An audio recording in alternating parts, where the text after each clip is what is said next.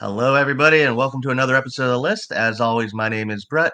On the other end of the tin cannon string is Jordan. Jordan, how you doing today? It's a Victory Monday, so everything's great, man. How are you? Pretty good. And of course, since it's a Victory Monday and Mike Gesicki is behind us, Zach Jackson has returned as producer. Like I said, I'm working under the theory that anytime we play against Mike Gesicki, Zach, who is the biggest Mike Gesicki fan I know, will always take that week off so he doesn't have to listen to us talk trash on his favorite player.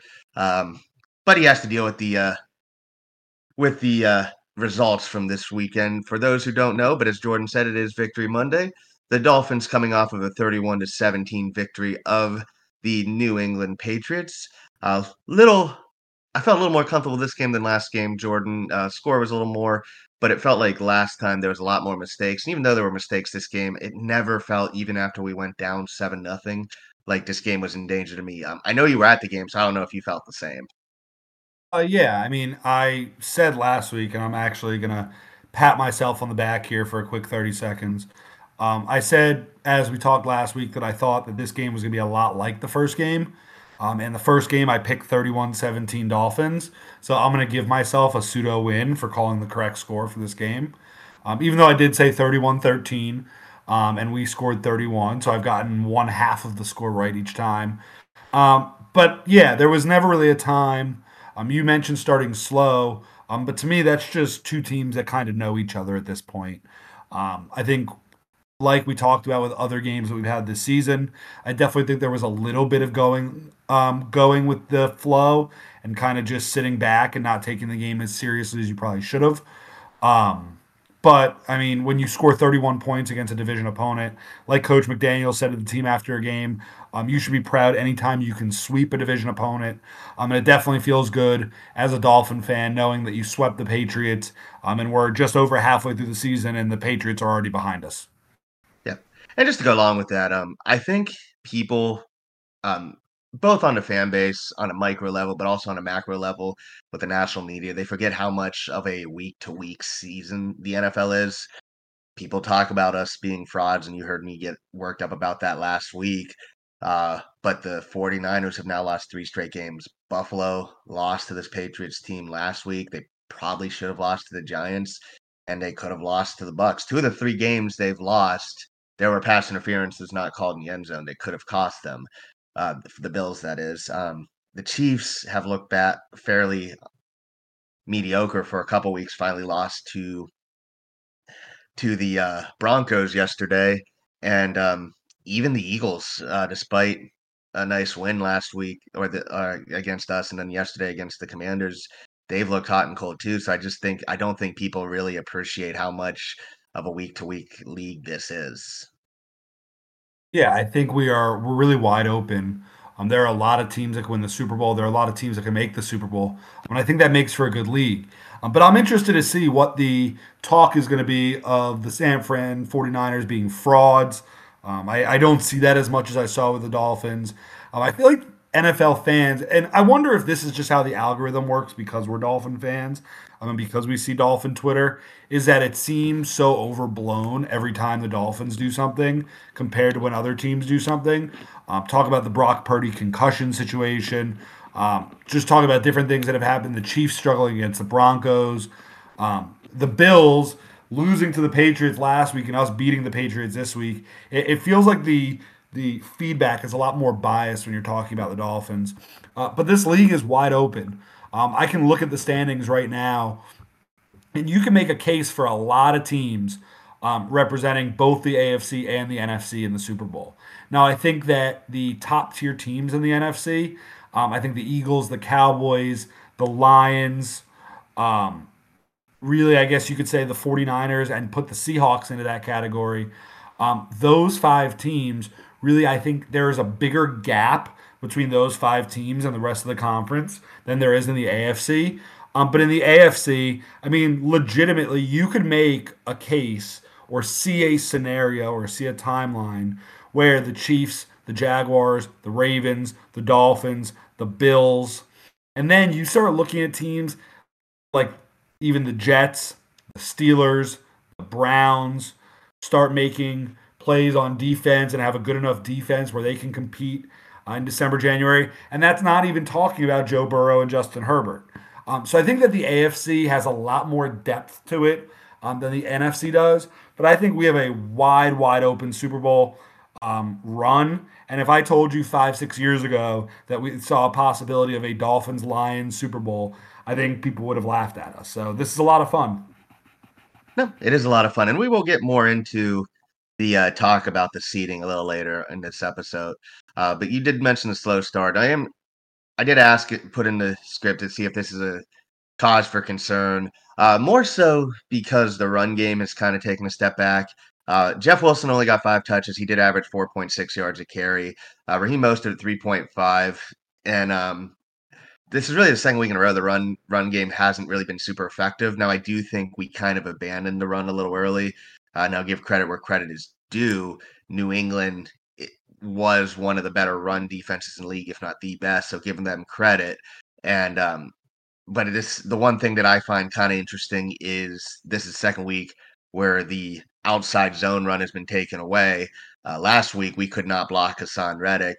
This week it felt like New England was just constantly doing run blitzes, which credit to them, and we just weren't having even with the regular blitzes, we just weren't having an extra blocker to cover for that. Jordan, do you think the run game struggles? Is that teams figuring out the scheme? Do you think it's just because at times we had, well, for most of the game, we had 4 backup offensive linemen and even our third offensive tackle in the game for a little bit? Or is this also we're seeing how much of a difference Achane is, maybe not from Mostert specifically, but from Ahmed and Wilson? Well, I think Achane's a reason that you can attribute to last week's game against the Eagles, not having him um, for the struggles in the run game. For this game specifically, like you said, it's a week to week thing. I think the script was just flipped from the last time we played them in New England. I mean, you look at last time we played them, we ran for 145 yards and only threw for 249. This time, we ran for 78 yards and threw for 324. So I think you saw the Patriots a lot more than in the first game try to gear against the run. I think teams are starting to figure out how to play that outside stretch play that the Dolphins love to run. Teams are starting to figure it out. That outside zone where they try to run in between that tackle and that tight end is not working as well. Again, I think part of that is the Achane missing. I think part of that is our tight ends have had a couple off weeks. We highlighted that in the Philly game that I didn't think our tight ends played as well as they have been. But I think also the fact is we were just able to do whatever we wanted in the pass game. Waddle went for 121. Tyreek went for 112 yards. And when your number 1 and number 2 receivers combined for 233 yards in a game where really, I mean, you slowed down and probably could have scored a lot more. I think the Dolphins, like we said, were just looking to get out of there and move on to next week. So take the fact that our 2 receivers had 235 yards. Take the fact that they already saw most of the run schemes we're going to throw at them, and taking the fact that our tight ends haven't been playing well for a couple weeks. And that's why you got 3 yards of carry, and that's why you got 78 yards on the ground. However, I think that's something that you'll see come back, especially next week against the Chiefs. And then coming out of the bye against the Raiders. I mean, those 2 games specifically, I look for us to have a lot of success running the ball in those games.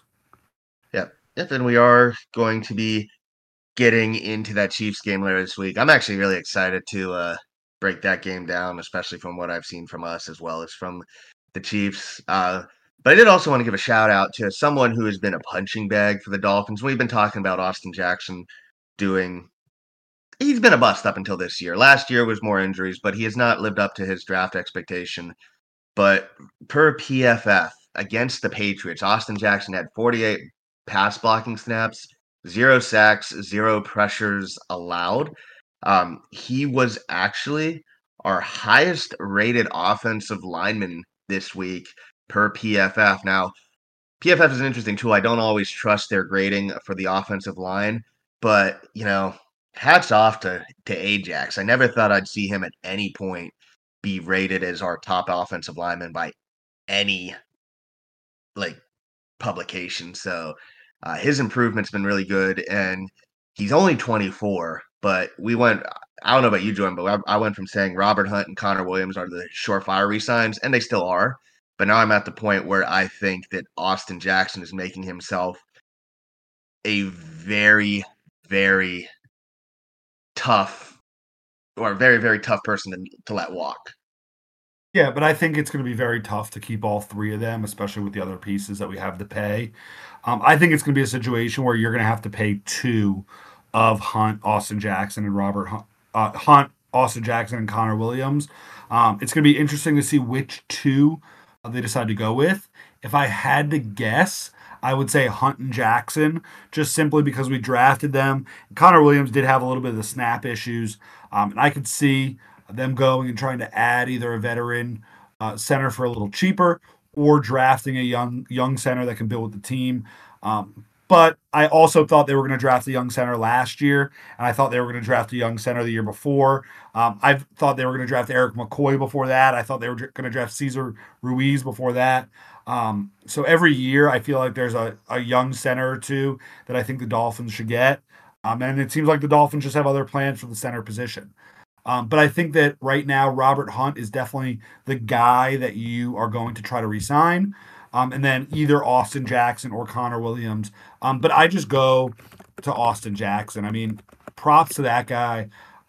He's really young. He's come a long way after having a lot of hate from Dolphin fans. But if you can get that guy on a 4-year deal, you have him for his year 25, year 26, year 27, year 28.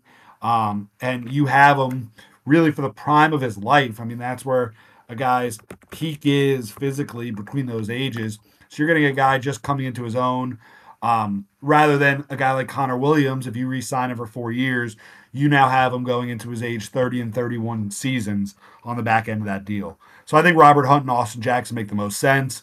And I think that that's going to be a very tough decision that Chris Grier is going to have to make. And I think it's a tough decision that they're going to have a plan for if they're going to lose one of those guys, because you can't go into this offseason and say we have somebody in-house that can take over at one of those positions. Right. And speaking of Robert Hunt, he did get hurt early on in this game. It looked like it was going to be a pretty serious injury.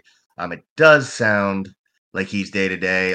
I saw some of the celebration videos afterwards that the Dolphins post on Twitter, and he seemed to be in good spirits. So it does seem like he'll be good to go. But still, that did not make having an offensive line of Austin Jackson, Lester Cotton, Liam Eichenberg, Robert Jones, and Kendall Lamb that appealing. And then, of course, towards the end of the first half, Kendall Lamb got hurt, and Keon Smith had to come in. It was only 5 snaps, but he got a 64 rating on PFF. And I was actually shocked. It was a small sample size, Jordan. I don't know if you were able to see it at the stadium, but there were a couple snaps on that one drive Keon Smith was in where he had no one to block. Like, I was shocked that the Patriots didn't try to test him that drive. We got a field goal that drive, I believe, but we did. They just loaded everybody up to the other side of the line, and I just couldn't believe it. Yeah, I thought they were going to go with Keon Moore. It was definitely a moment of panic once Lamb got hurt. You were wondering what was going to happen. And Keon came in and didn't really get tested. So I don't know if that's a good thing or a bad thing. I don't know if we should be hopeful for that. But you definitely hope that offensive line gets healthy. If not this week, at least over the bye and coming out of the bye. Yeah, and Connor Williams was active, but of course they said that it was probably in case of emergency to play. But even with all that was back, interesting. I wonder what would have happened if, like, let's say Keon would have gone down, or Eichenberg would have gone down. With Connor Williams active, I don't know if he was even in a position where he could have come in. Like when a couple guys got hurt, I noticed on the sideline, he didn't even move in that direction like he was even considering going into the game. So having Connor Williams active and then having all those guys go down, that was definitely something interesting. That would have been interesting to see if this was a Yeah, and with all those backups, we still going into this game, New England's defense hadn't given up a 100-yard receiver all season, and we got two of them. Jalen Waddle had a couple frustrating drops, which you just had to deal with him. But I guess we can talk a little bit about Tua with this one. The one thing I wanted to talk about, Jordan, is I don't think people realize how disgusting that Waddle touchdown was. And from the TV view and the All 22 view, you see three people go with the fake to Jeff Wilson as well as to bracket Tyreek Hill. I don't know why people continue to bracket Tyreek Hill as they tried onto his touchdown too, but no one went with Waddle. The guy who was supposed to be with Waddle lost him right at the line of scrimmage, and as soon as he snapped the ball, you saw Waddle's hand went up calling for it. Is that, in your opinion, as a coach, is that just great scheme, or was the defense just compensating for Hill? I think it's a mixture of both. I think it's the offense and the scheme knowing that they're going to fight on Hill. I also think it's a testament to Tua and how quickly he throws the ball. Because once he looked like he was going to throw the ball, everybody had to bite because that ball was going to get there, and he just held it back and had Waddle obviously wide open for 6. It was just a great play. I think Tua is in a groove right now. And when things are going right, I don't know if there's any quarterback right now better, other than, let's say, a guy like Mahomes. But we still need to work on when things go wrong. But right now, there's a lot going right. So it's interesting to see what the adjustments that teams are going to make. I mean, we're going to play the Jets twice in a span of 5 weeks, or a span of 4 weeks, sorry. And I'm going to be very interested to see not the November 24th Jets game, not the Black Friday game, but the second Jets game, how a team responds to playing Tua twice in 4 weeks and how he responds to doing that. So it's going to continue to be growth. It's going to continue to be adjustments. And right now we're looking like we're going to have a playoff spot, holding our fingers, but it looks like we're headed in that direction. So it's going to be interesting to see what we do in order to get healthy and stay healthy come January. No, absolutely. And just to go along with some of the touchdowns, I guess we should start chronologically and first go with Tua's interception. Of course, you saw all the haters start going off on Twitter. I think what people need to realize is Tua is just naturally aggressive. So sometimes it's just going to be he's going to trust his arm, he's going to trust his receiver. But I think also people have to realize how many option routes are in this scheme and system, and Tyreek just ran the route a little too deep. But again, you got to give credit. New England, for all their faults right now, still do have a great defense. I'm guessing that's what you saw as well. Tua could probably, and what people don't realize is most quarterbacks in the NFL could probably dink and dunk and never throw an interception. And Justin Herbert. They could take sacks. They could throw the ball away.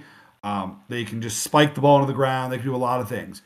Tua throwing interceptions and not stopping and just continuing to go out there shows how much confidence he has in this offense and how much confidence they have in him. Tua, at this point, is going to, as his career progresses, cut down on that, but you're going to see him just like you see every quarterback throw interceptions. He's not like a Josh Allen where he's just going to fucking chuck it, and if it gets picked, it gets picked, and he's going to throw a lot of them. But in an offense, Tua threw the ball 45 times yesterday. Yeah. 45 times. And one of those times was caught by the other team. I mean, come on. Like, what are we complaining about? What are we arguing about? Luckily, when I'm at the game, I try to stay off of Twitter unless something happens and I need an update. I check out the Discord a little bit, but I try to stay off of Twitter. So I'm glad I didn't see any of the hate once that Tua pick happened. But I mean, the guy right now, and I haven't looked at the odds today, but the guy should be the favorite for MVP. So, what are we talking about? He threw an interception early in the game. Yeah, and I've said it before. I've seen Peyton Manning at the top of his top, like MVP year, throw 5 interceptions on I forget if it was Monday or Sunday Night Football, but against the Chargers because that was Antonio Cromartie's coming out party. So and no one talks about that. So like I'll say, interceptions can suck. You don't want to see them quarterback throwing a lot, but you just got to realize some quarterbacks are just aggressive, and sometimes you just have to tip your hat to the defense. But to go off of that, we all know it is now a thing that there is a post interception Tua who just doesn't mess up. Comes back next drive, throws a 40 plus yard touchdown pass to Tyreek Hill, which again, they talk about it. Why do people keep trying to press Tyreek? Why do people try and bracket him? He just runs past it. Stephen A. Smith was getting dunked on Twitter after this. Everybody just joking about how he made that comment about Tua throwing 2 yard passes all the time, which will never get old to me. It's never not funny. But you asked what people are complaining about. This play more than anything had people on the daily sports talk shows talk about if Tyreek Hill should be the MVP over Tua, which gets me thinking is everybody always thought Tyreek Hill was number one receiver at or with Kansas City. But I don't think people really talked about Tyreek Hill with Kansas City the same way they talk about him with the Dolphins. And what I mean is the talk was last year, and of course some of this is because of the perceived weaknesses Tua had, but he would regret going to Kansas City aside or from Kansas City to Miami because except for his bank account and living in Miami, he wouldn't reach near his levels of success without Mahomes. Now, and we'll get into this later. This year, more like a year later, you can tell Kansas City's definitely missing Tyreek Hill. And again, we'll talk about that on later when we do the breakdowns on the next show. But I don't think I've ever seen a wide receiver, maybe Megatron, but any wide receiver be as dominant as Cheat has been since he's come to Miami. I think part of it is I know once he got the contract and he said in his podcast that he wanted to prove that he was worth the contract. So I think that's his mindset really surprised me. And I never thought of him as someone who was a leader, and he's definitely been that since Miami. But he probably would have broke these records last year if Tua didn't get hurt. Like I think he was on pace for similar numbers before Tua's concussion. So the question I have is how much of this is people not appreciating what Cheetah was before he came here? How much of it is people just not appreciating how good Tua is? And how much of it is McDaniels just being right up there as one of the best play designers? And honestly, how can you break this evenly 3 ways? So I'm going to answer what you said in a couple parts. First of all, I think when you're talking about receivers that were physically dominating, we're talking specifically size and jump ball type ability. Um, Obviously, Megatron, obviously, Randy Moss in that Patriots season specifically. When you're talking about route running, you look at guys like Jerry Rice. Um, Obviously, you could talk about Terrell Owens in both of those categories. But from a speed standpoint and being a fast receiver, I don't know if anybody's ever had a season like Tyreek Hill is having. Well, obviously he's on pace to break the all-time records for yards. So no, nobody's had a season like Tyreek, but he is just so physically dominating, and so fast and gets so open. I don't know. You can key on him all you want. I really don't know how you stop him unless him and Tua are just off that day. I mean, it takes either him being on or Tua being on. If one of it happens, you're going to have a great day. So that's that. As far as if he would have had that season last season, or if people were doubting him and all that, or doubting Tua, I think it was more people doubting Tua, and doubting Tua's ability to throw a deep pass. Even though what I always say when people ask me about Tua's deep ball is go back and look at it. Might not have been the very first throw he made in college, but look at the first big throw he made in college. I mean, if you can make that throw, you could be a star quarterback in any league. I think it was to Devonta Smith in the back of the end zone. Yep. But that's all you have to look at. when it comes to Tua. And you go look, I don't understand how the narrative of he's a dink and dunk guy. I don't really know how that came up. Um, and I think that was again what I talked about earlier, where it's just Dolphin bias, because you just expect the Dolphins to be bad and find a way to fuck it up. And I think it was also because in the beginning of Tua's career, he didn't have an offensive line and he kept getting hurt. And I think he would have gotten murdered if he didn't actually get the ball out of his hands like he was doing, plus the offense that he was in. So I think that this is a combination, a perfect storm, if you will, of Tua's ability to throw the ball, Tyreek's ability, and Tyreek's ability right now to be playing at the highest level of football we've ever seen, plus Mike McDaniel's play calling. So Yeah. all three of those things put together are magic, and we just got to hope that we are still trending upward, which I think we are. I don't think we've shown everything. I think we have some tricks up our sleeves. I think we're going to take this game very seriously. I'm not looking ahead, but I'm going to pick the Dolphins to win when we record later this week. I think that we're just starting to see, and out of the bye, you'll see what this Dolphins team is really made of. But I think that as far as Tyreek's concerned, just I am so proud of the fact that we brought him to the Dolphins organization and proud of who he's been on the football field for us over these last couple seasons. It's really been unbelievable to watch. And I don't remember. I mean, I'm 31. I don't remember having this much fun ever watching a Dolphins team as I'm having right now. No, the only thing that comes kind of close, and even that was a frustrating season, was the Wildcat year, just because Yeah, we were that's true. actually winning. But that was after a 1 in 15 year, so of course, winning 11 games is going to be fun. But the other thing, I echo your sentiments on Tyreek because we made Mike Wallace one of the highest paid receivers in the NFL, and he was a locker room cancer. Greg Jennings came in on a 1 year deal, but he was always an All Pro with Green Bay. He was not a good fit in our locker room. Brandon Marshall, everybody knows what Brandon Marshall's been like in locker rooms. So we've had number one receivers, or we've tried to get number one receivers, but no one's really embraced the team, embraced the leadership role, and embraced the quarterback like Tyreek did with Tua. And I think just as much as McDaniel's showing the love he's shown for Tua, Tyreek doing it too, I think has definitely helped Tua get to that level, especially after what we saw with Flo.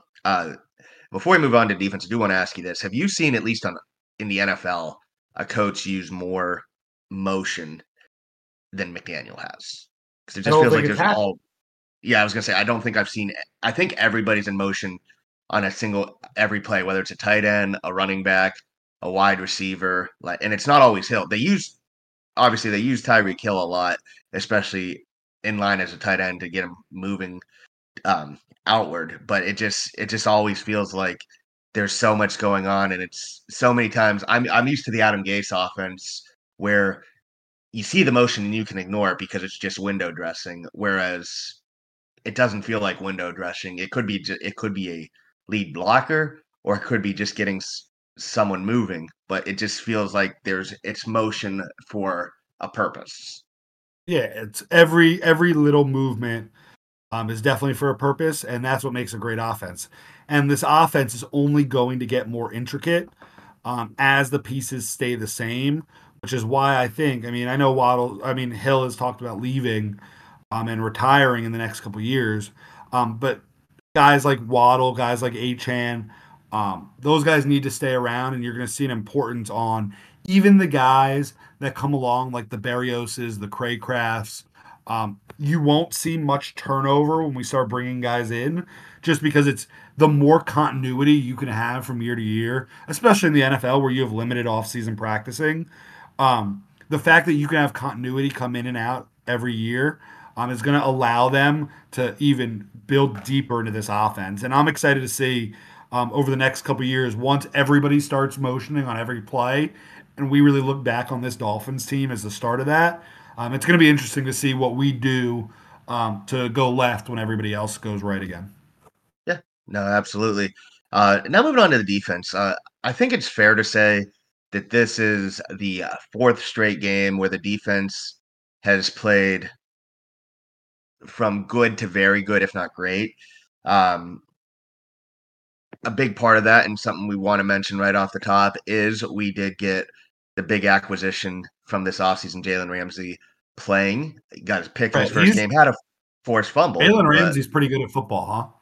yeah, he is. And comes right out. The forced fumble, of course, didn't count because of a penalty, but that interception, he saw it, and Eli Apple did have a bounce back game. Not going to say he's been good because we know it's not, but we see what a difference of having Jalen Ramsey on the field is, because you're not having Kader Kahu as an outside boundary corner. He's better in the slot, and really it allows you to also shift people over to help Apple a little bit more.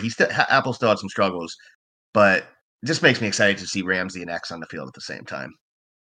Did you see well, first of all, X wasn't on the field.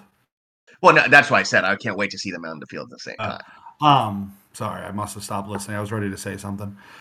Did you see the video that somebody put on Twitter from the back view of that Ramsey interception?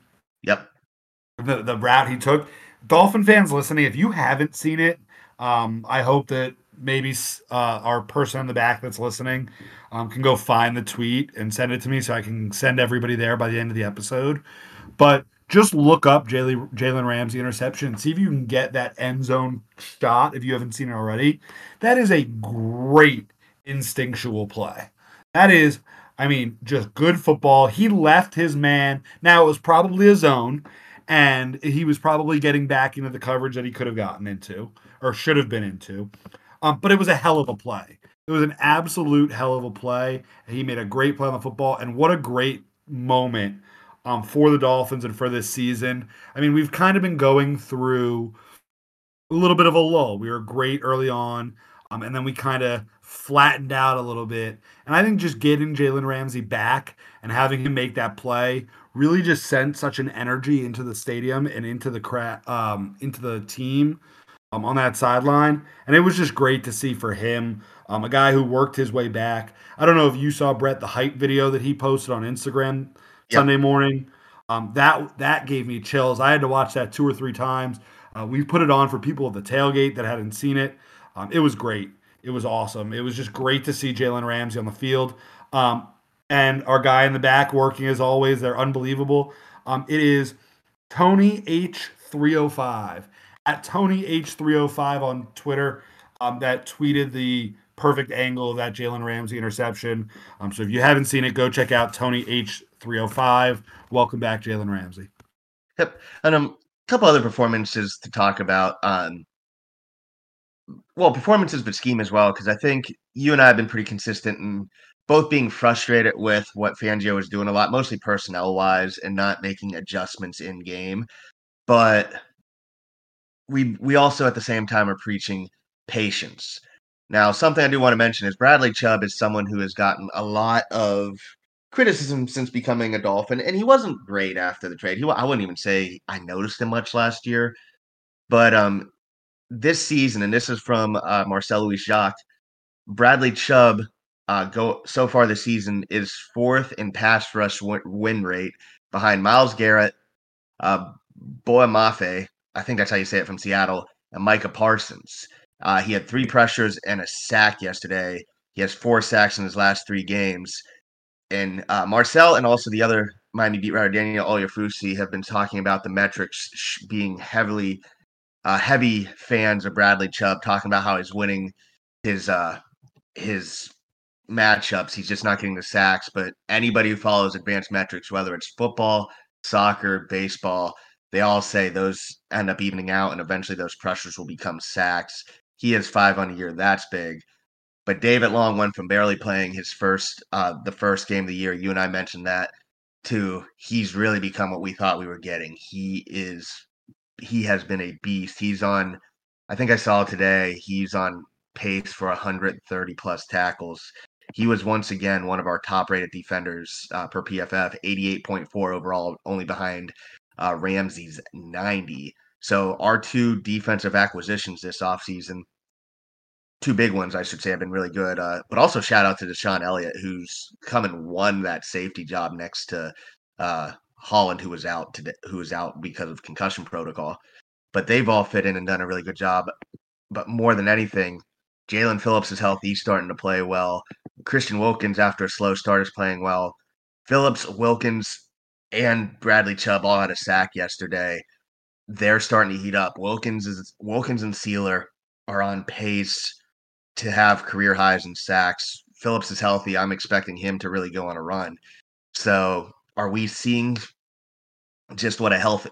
I should say this. I think we are seeing what a healthy defense or healthy 100% healthy defense or close to it looks in Fangio's scheme. Well, I think going back to Bradley Chubb last year, I think he was more so just taking up space. And a lot of things that Chubb would do, and would have to go back and watch the film again and show you exact moments. But I remember him off the top of my head, just more so creating space for other guys to make plays. Now, Bradley Chubb is disrupting teams and making plays. And I think that's a credit to our defense. I think that's a credit to Fangio. I think that's a credit to Chubb being in a defense where he knows what's going on and feels comfortable. And Fangio is just comfortable with knowing how to use them. I think Boyer a lot last year was still figuring out how to use Bradley Chubb, which is why it went the way it is. I'm so proud of Deshaun Elliott. He's definitely been the most underrated signing we made this offseason. He's definitely surprised me, at least, the most from any new player that we have. I thought that player was going to be David Long, but it's turned into Deshaun Elliott. And David Long just continues to improve every week. He was terrible early in the season. I remember calling him out on one of our episodes for being disappointed because I was so excited in that offseason signing. But he's really had a couple games in a row here. Other than Jalen Ramsey, like you said, he was our second-rated player on PFF, which is great to see. You want to see that from Deshaun Elliott. If you look at the PFF rankings, both on offense and defense, the players that you wanted to showed out. So that's good. You have Tyreek Hill as your number one offensive player. You have Jalen Ramsey, your number one defensive player. If those guys are playing at that level, we're going to have a lot of success. Yep. And just another shout out, because Holland was out, Brandon Jones got the start. And I thought Brandon Jones played really well. I'm not used to seeing him stay back as much. He did have a couple almost interceptions. I hope he's not in concussion protocol because Juju did kind of have that dirty hit at the end of the game, which looked like it rang his bell. But it's good to see we're starting to get the pieces back and we're starting to get the pieces integrated again. Now we just need to get Needham more involved in the defense as well. But I'm starting to get excited again about this defense. Yeah, I mean, we said since the beginning of the season, we said if this defense holds up, we're going to be a special football team. And this defense showed yesterday what they can do. And we just need to continue coming to form throughout the rest of the season. I mean, we have, 9 games left to kind of show who we are and get prepped for when it matters. So we just need to keep improving week in and week out. Absolutely. Now, to kind of play off of that, it's Dolphins 6-2. I think I heard yesterday this is the first time we've been 6-2 in over 2 decades, which is both shocking and not shocking at all, just knowing what we've had. But right now, there's the other team 6-2 in the division are KC, Baltimore, and Jacksonville, and then you have Buffalo at 5-3. So, and then I guess you can since he's starting to kind of figure things out now too. Jordan, is it safe to say that those are the teams fighting for the 1 seed? That might be basically the whole playoff field on the AFC anyway. But who do you think is the toughest matchup for the Dolphins, or at least opponent for the number 1 seed? So I think when you look at the teams that are going to be competing for the 1 seed, and this conversation is based off of the fact that we're projecting the Dolphins to win the division. Now, obviously, they have to win the division to be possible for the 1 seed. So what I'd like to do is I start looking at who the other teams play. And for the sake of this exercise, I'm only really going to use 2 teams. I just don't see, or I'm sorry, I'm going to use 3 teams. I just don't see a team like the Steelers making a run. I don't see any of those other teams in the AFC West making a run. So really, it comes down to the Chiefs, Baltimore, and Jacksonville. And you start looking at their schedules and looking at who they have to go through the rest of the year. We'll start with the Jaguars. So, Brett, when I read these teams, I want you to count losses in Okay. your mind. Just count the amount of times you think these teams lose the rest of the year. You ready? Yep. Here's the Jacksonville Jaguars. Jacksonville Jaguars are home against San Fran, home against Tennessee, at Houston, home against Cincinnati, at Cleveland, home against Baltimore, at Tampa Bay, home against Carolina, at Tennessee. I see 4 more losses. For We have sure four losses. losses. So we have the Jacksonville Jaguars ending at 11-6. Yep. All right. Now we're moving on to the Baltimore Ravens. Now make sure you remember who you had the Ravens Jaguars winner being when we do this. Yep. The Ravens play home against Seattle, home against Cleveland, home against Cincinnati, at the Chargers, home against the Rams, at Jacksonville, at San Francisco, home against Miami, home against Pittsburgh. I have them winning 6 games. How many losses, bud? Oh, so Oh, we'll put them at 12-5. yeah, 12. Sorry. I can do math that way too. We're okay. All right. Now the Chiefs. The Chiefs are home against the Dolphins. Well, Germany against the Dolphins. Sorry. Germany against the Dolphins. Home against the Eagles. At the Raiders. At the Packers. Home against the Bills. At the Patriots. Home against the Raiders. Home against the Bengals. At the Chargers. I only have 2 losses for the Chiefs. You have 2 losses for the Chiefs, which puts them at 13-4. And that was kind of the purpose of the exercise and the roundabout place I was going to get at. But for shits and giggles, let's do the Dolphins. And let's be realistic and not just say the Dolphins are winning every game, which I know we're both probably going to end up picking us to win every one of these games anyways. Yep. The Dolphins are in Germany against the Chiefs, home against the Raiders, at the Jets, at the Commanders, home against the Titans, home against the Jets, home against the Cowboys, at the Ravens, home against the Bills. I have us losing 2 games. So if you look at the schedules, I think you can say that Baltimore and Jacksonville have much tougher schedules, and that's without looking at win percentage and all that remaining. I think it's clear to say the Jaguars and Ravens both have much tougher schedules than the Dolphins and Chiefs.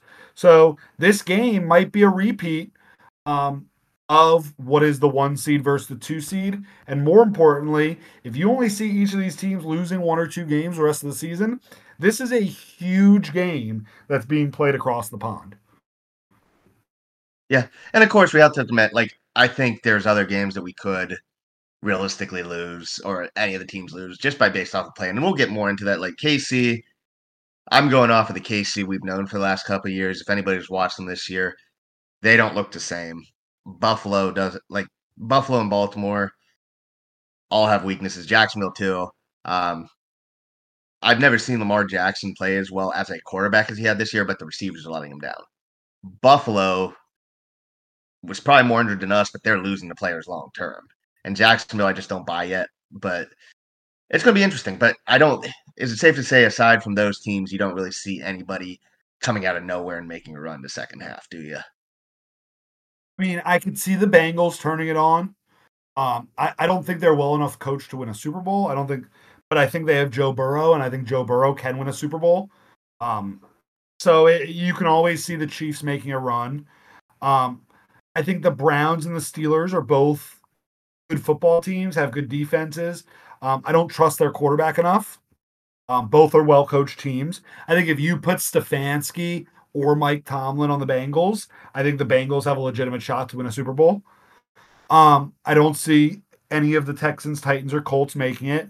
I don't think the Chargers are well enough coached, and I think the Raiders and Broncos are a bit of a disaster. Yeah. So unless the Broncos go on a crazy streak and just win out the rest of the year, which so let's talk about the Broncos for a second, who have now won 2 in a row against the Packers and the Chiefs. They play the Bills on Monday night this week at Buffalo. So let's say they lose this week. Then they go Vikings, Browns, Texans, Chargers. I can see the Broncos winning a decent amount of games to get themselves in a position to take one of those wild card spots after the disaster that they've been early this year. You want to talk about the Jets? I think that the Jets have one of the best defenses in the league. Obviously, the Giants had what was it, -9 passing yards this week. Yep. And the Jets can run the ball. So if Zach Wilson can not turn the ball over, if they can get Rodgers back in January, unfortunately, they're going to be a tough team for us to play. The team I don't want to play if I'm a Dolphin, I think the only team I really don't want to play is probably Baltimore. It's an Just interesting matchup. just simply, yes, it is an interesting matchup. The combination of we play them late in the year, so it'd be playing them twice in a little bit of time. Um, they run the ball really well, and I struggle to see us being able to stop the run for 60 minutes in a cold weather game. Um, and I hope we do. But I trust once Howard and Ramsey are back out there, I trust them a little more, and I trust our pass rush a little more than I trust our run defense. And that's just especially against a running quarterback. And I like the Ravens defense a lot. I think that their defense has been outstanding this year. They've given up the least amount of points in the AFC. So I think the Ravens are a tough matchup. And then I think an honorable mention, I mean, you never want to play the Bills because you don't want to play a team for the third time in the playoffs. Yeah. Um, Yeah. it's the This year it's the might be the year Ravens you want it's to the play. Ravens or Bills for me. I don't want to play either one of them. No, fair enough. Next topic I have listed down tomorrow, 4 p.m. trade deadline.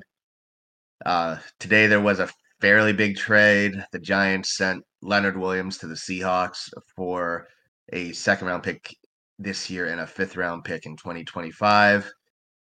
I think that definitely helps Seattle, where I think we can all agree that the NFC is a little more wide open, so it might get them a little closer to competing for a Super Bowl. I think right now the Super Bowl does go through Philadelphia, but that is a big defensive add for Seattle.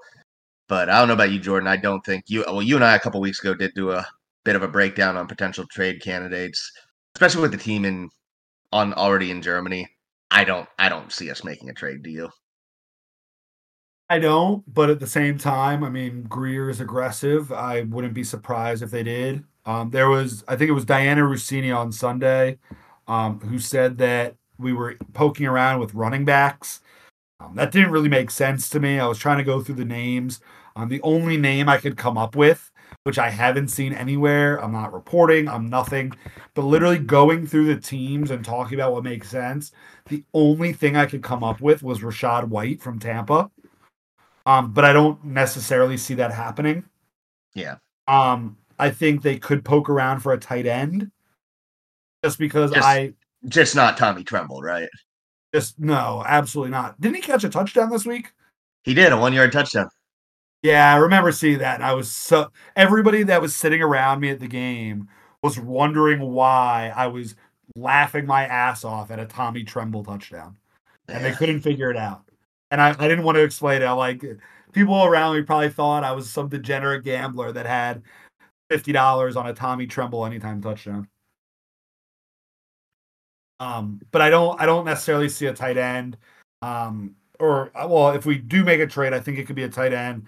But I don't see us adding a defensive player. I would like to see an inside linebacker, but I think they're going to let Baker and Long play this thing out. and I don't see us adding just depth. I would Yeah. like a depth defensive lineman, but I don't necessarily see us giving up assets at this point for that. But I don't think playing in Germany affects that in any way. I think they can throw them on a United or American flight and throw them out there. Yeah. But speaking of trade deadline, shout out to Chase Claypool catching his first uh, catch for the Dolphins. He actually was actually a pretty nice catch. I thought he broke a tackle. Actually ended up rated pretty high. Technically, our second highest offensive player at a 75.3. Now that was mostly because of his blocking, and He's he hasn't. so good. Yeah, he is good at blocking, and I think he realizes this is kind of his last chance too, because he definitely looks like he's ready to do the dirty work he wasn't ready to do in Chicago.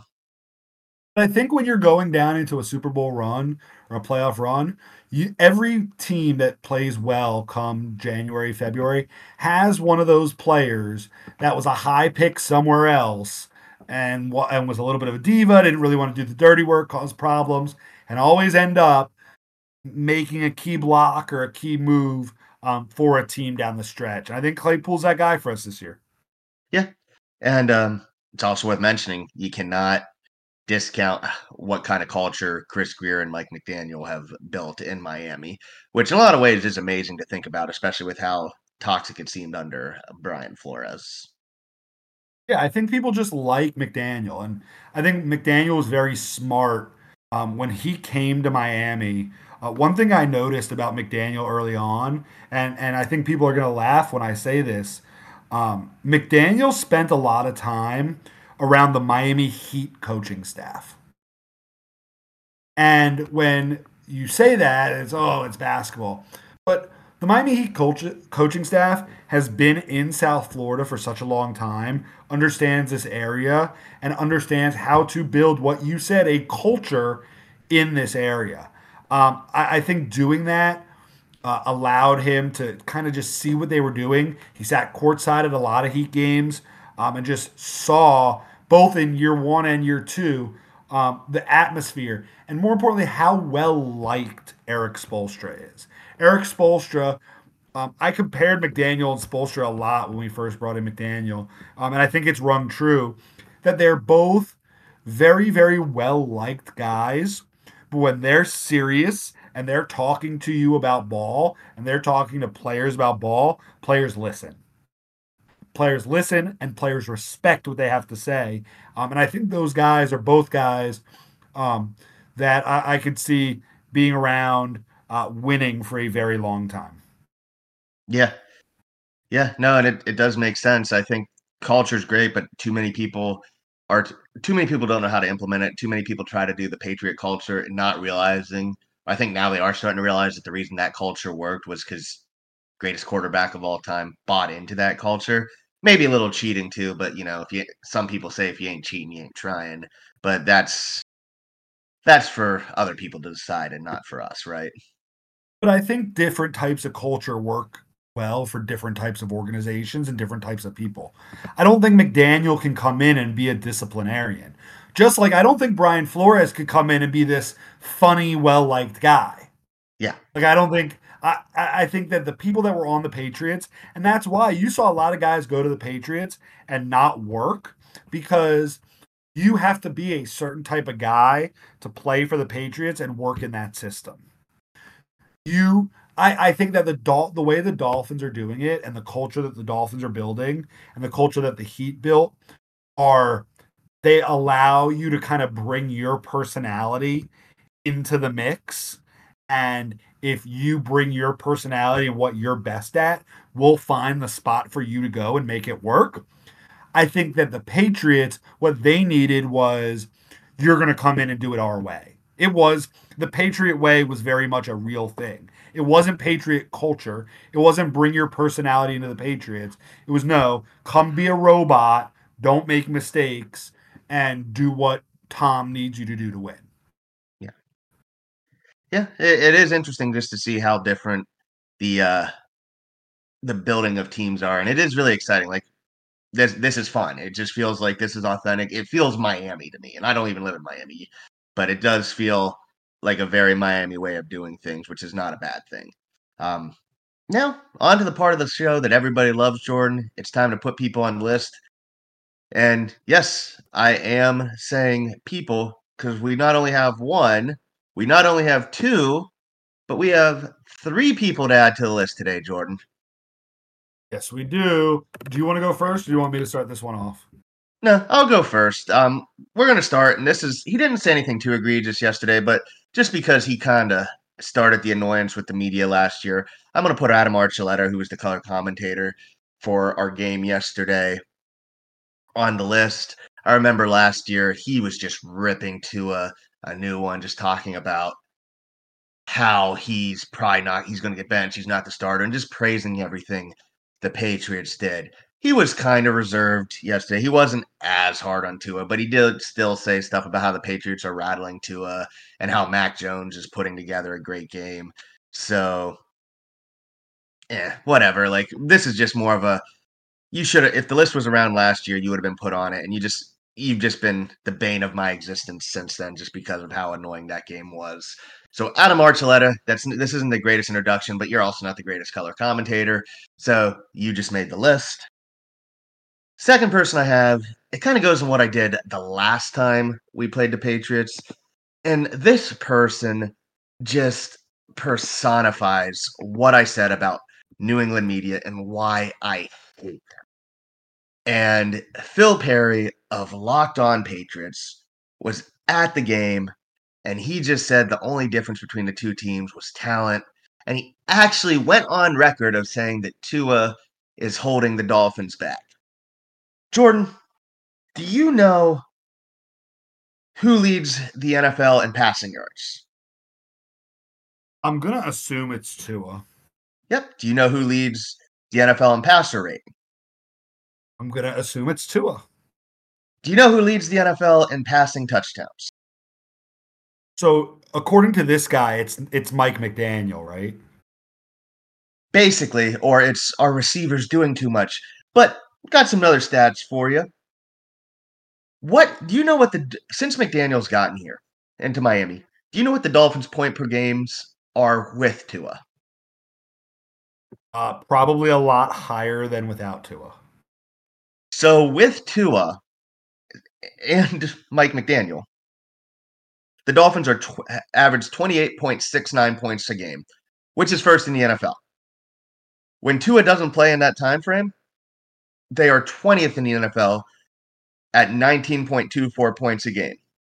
When Tua plays under McDaniel, the Dolphins are 14-7.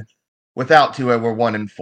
And that one win was against a very hobbled Jets team and was a very late win.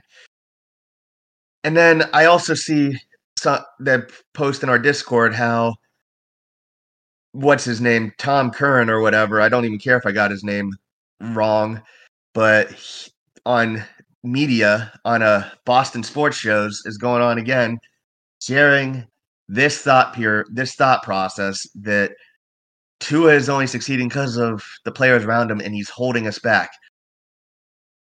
Jordan, Boston people live in a different world, and it just blows my mind. And I'm getting mad. Like, I am losing my words, and I am forgetting that I am just putting Phil Perry on the list because I just want to just talk about how much I hate these Patriot beat writers and the people who cover the Patriots who do not understand what it's like to be a mediocre franchise. They don't understand that it's not just what they should understand. And I'm losing my train of thought because they should understand because they saw what Tom Brady did for them. How do they not understand that a quarterback and a good coach, a right combination, can elevate a team? So, Phil Perry, you just made the list. And just because I am so worked up, Boston sports media, you're on the list again. And I'm not on video right now, but just to know I am flipping a double bird and I am just worked up again, and it's annoying. Brett gives a double bird. Wow. Zach, write that down. That is the name of tonight's episode. Brett gives a double bird. That is going to be the name of the episode. So before I go to my entry, you put Boston media on for the second time onto the list. But I want to give a shout out to a former member that we put on the list earlier in the season, that being Ben Volen. Ben Volen at 7 p.m. after the game ended tweeted, and I quote, Tua owns Belichick like no other QB. So Ben Volen, props to you for having your eyes open. Props to you for understanding what it is. So Ben, you're not off the list yet. We'll talk about how you can get yourself off the list come this offseason. However, Spoiler, Ben he Volen, can't. we'll see. He probably can't, but it can make life a little easier for him. But Ben, props to you for making a easy comment there, and a true statement. Mine, I was gonna actually not put anybody on the list today, just because. And there are a couple people I've wanted to put on the list. There's somebody that I got in trouble for putting on the list, so I would never mention that Buffalo fan again. But the one guy that I will put on the list today that was actually sent to me this morning, and I will go ahead and butcher his name, is Arjun Menon. I couldn't even tell you. I want to look up this guy's name. I couldn't tell you where he's from. I couldn't tell you where. I see there's a Indian singer-songwriter with this name, but I don't think that this is. Oh, it is him. Did you know this guy's a singer? I did not. He's I'm a pretty singer sure from India. he used to work for the New York Jets in analytics, according to his Twitter. Well, maybe it's not the same guy, but I looked him up and it shows his Twitter. No, maybe not the same guy. But I wish he was. That would be pretty funny if he was a singer. However, this guy, Arjun Menon 100 on Twitter, tweeted first on September 12th, 2022. He said that air yards was something we need to look at versus Yak to break down Tua's efficiency as a quarterback. Now, if you think back to the last year, this is when Tua was playing at a high level. And this man was claiming, Arjun Menon, that Tua's yak compared to his air yards is what should be looked at in talking about his efficiency as a quarterback. Now, fast forward to this morning, where Mr. Menon tweeted about Justin Herbert. Air yards is not a quarterback stat and is more dictated by scheme, pass protection, defensive alignment, and wide receivers than it is by the quarterback himself. So, respectively, we can collectively leave that stat in the garbage when it comes to evaluating or comparing quarterbacks. Now, Mr. Menon, how come last year on September 12th, 2022, you said that you wanted to talk about air yards when it came to Tua? But fast forward to October 30th, 2023, you say air yards is not a real stat when talking about Justin Herbert. That, to me, sir, means that you are flip-flopping. And Brett, do you know what happens to flip-floppers? They get called on it, and their name gets put on a list. So, Arjun Menon, for your flip-flopping ways, you, sir, have made the list, and I look forward to other people exposing you in the future. Yeah, no, that is deserved. We were talking about that earlier in the Discord, and it's funny because having looked at Arjun Menon's Twitter page, he actually does do some really good analytics. So it is kind of disappointing that he goes and does something stupid like that and got called out for it. But you deserve to get called out for it because, as we say, Jordan, you don't say stupid shit, and you don't, and because we keep receipts, and he's lucky that Dolphins receipts didn't find that tweet before we did. But also, do have to say this, and I got so worked up. But shout out to the captain of art on Dolphins Twitter, and I'm a little upset with him, jokingly, of course, but he put Phil Perry on the famous Cuck Mountain, which has been infamous and viral for Dolphins Twitter for 3 years, even gets mentioned on the Pat McAfee show. But he beat us to putting Phil Perry on the list, and we decided at like 7 a.m. he was going on the list. So shout out to you, buddy, for doing God's work. Wish we could have beat you to it, but always will tip my beer to you and have a toast. But Jordan, before we sign off, a couple big things have happened in the last week for us. Of course, last week, don't remember if we mentioned it or not, but we got the list got over 1,000 all-time downloads, which is great. I think you and I will both admit we were not expecting to hit that this early. But Not at all. while we were recording, and this is a smaller thing, but we are definitely making our presence known on Twitter, as we have now over 200 followers. And I do want to shout out a specific Twitter account. He is now at Kev Harlan Effect. He used to be JL Senna on Twitter, but ever since we started, he has been a big supporter, and he continues to tweet out the podcast to get people to follow us. So, and another one would be David Fisher, who, if you don't follow him on Twitter, he does a lot of cool AI pictures for the Dolphins. But those two have both been consistently sharing our Twitter page, and thank you to everybody who listens, but those two definitely I'm giving a shout out to because they are definitely a big part of us growing on Twitter or X or whatever you want to call it nowadays. Yeah, I think that one thing, and I think it's something I've seen people say recently, that's really been true, is that Dolphins Twitter really has, first of all, embraced us, and embraces each other. I think that social media is filled with such hate, that it's very nice to see a community and a group, that I've really appreciated being a part of over these last couple months, because of the way people do uplift each other. People try to do get followers for each other, and it does feel like, I have more of a group of fans that I watch these games with, even more so than when just being in the Discord, and watching with my family and think about all that. But Dolphins Twitter and Dolphins social media has really been awesome.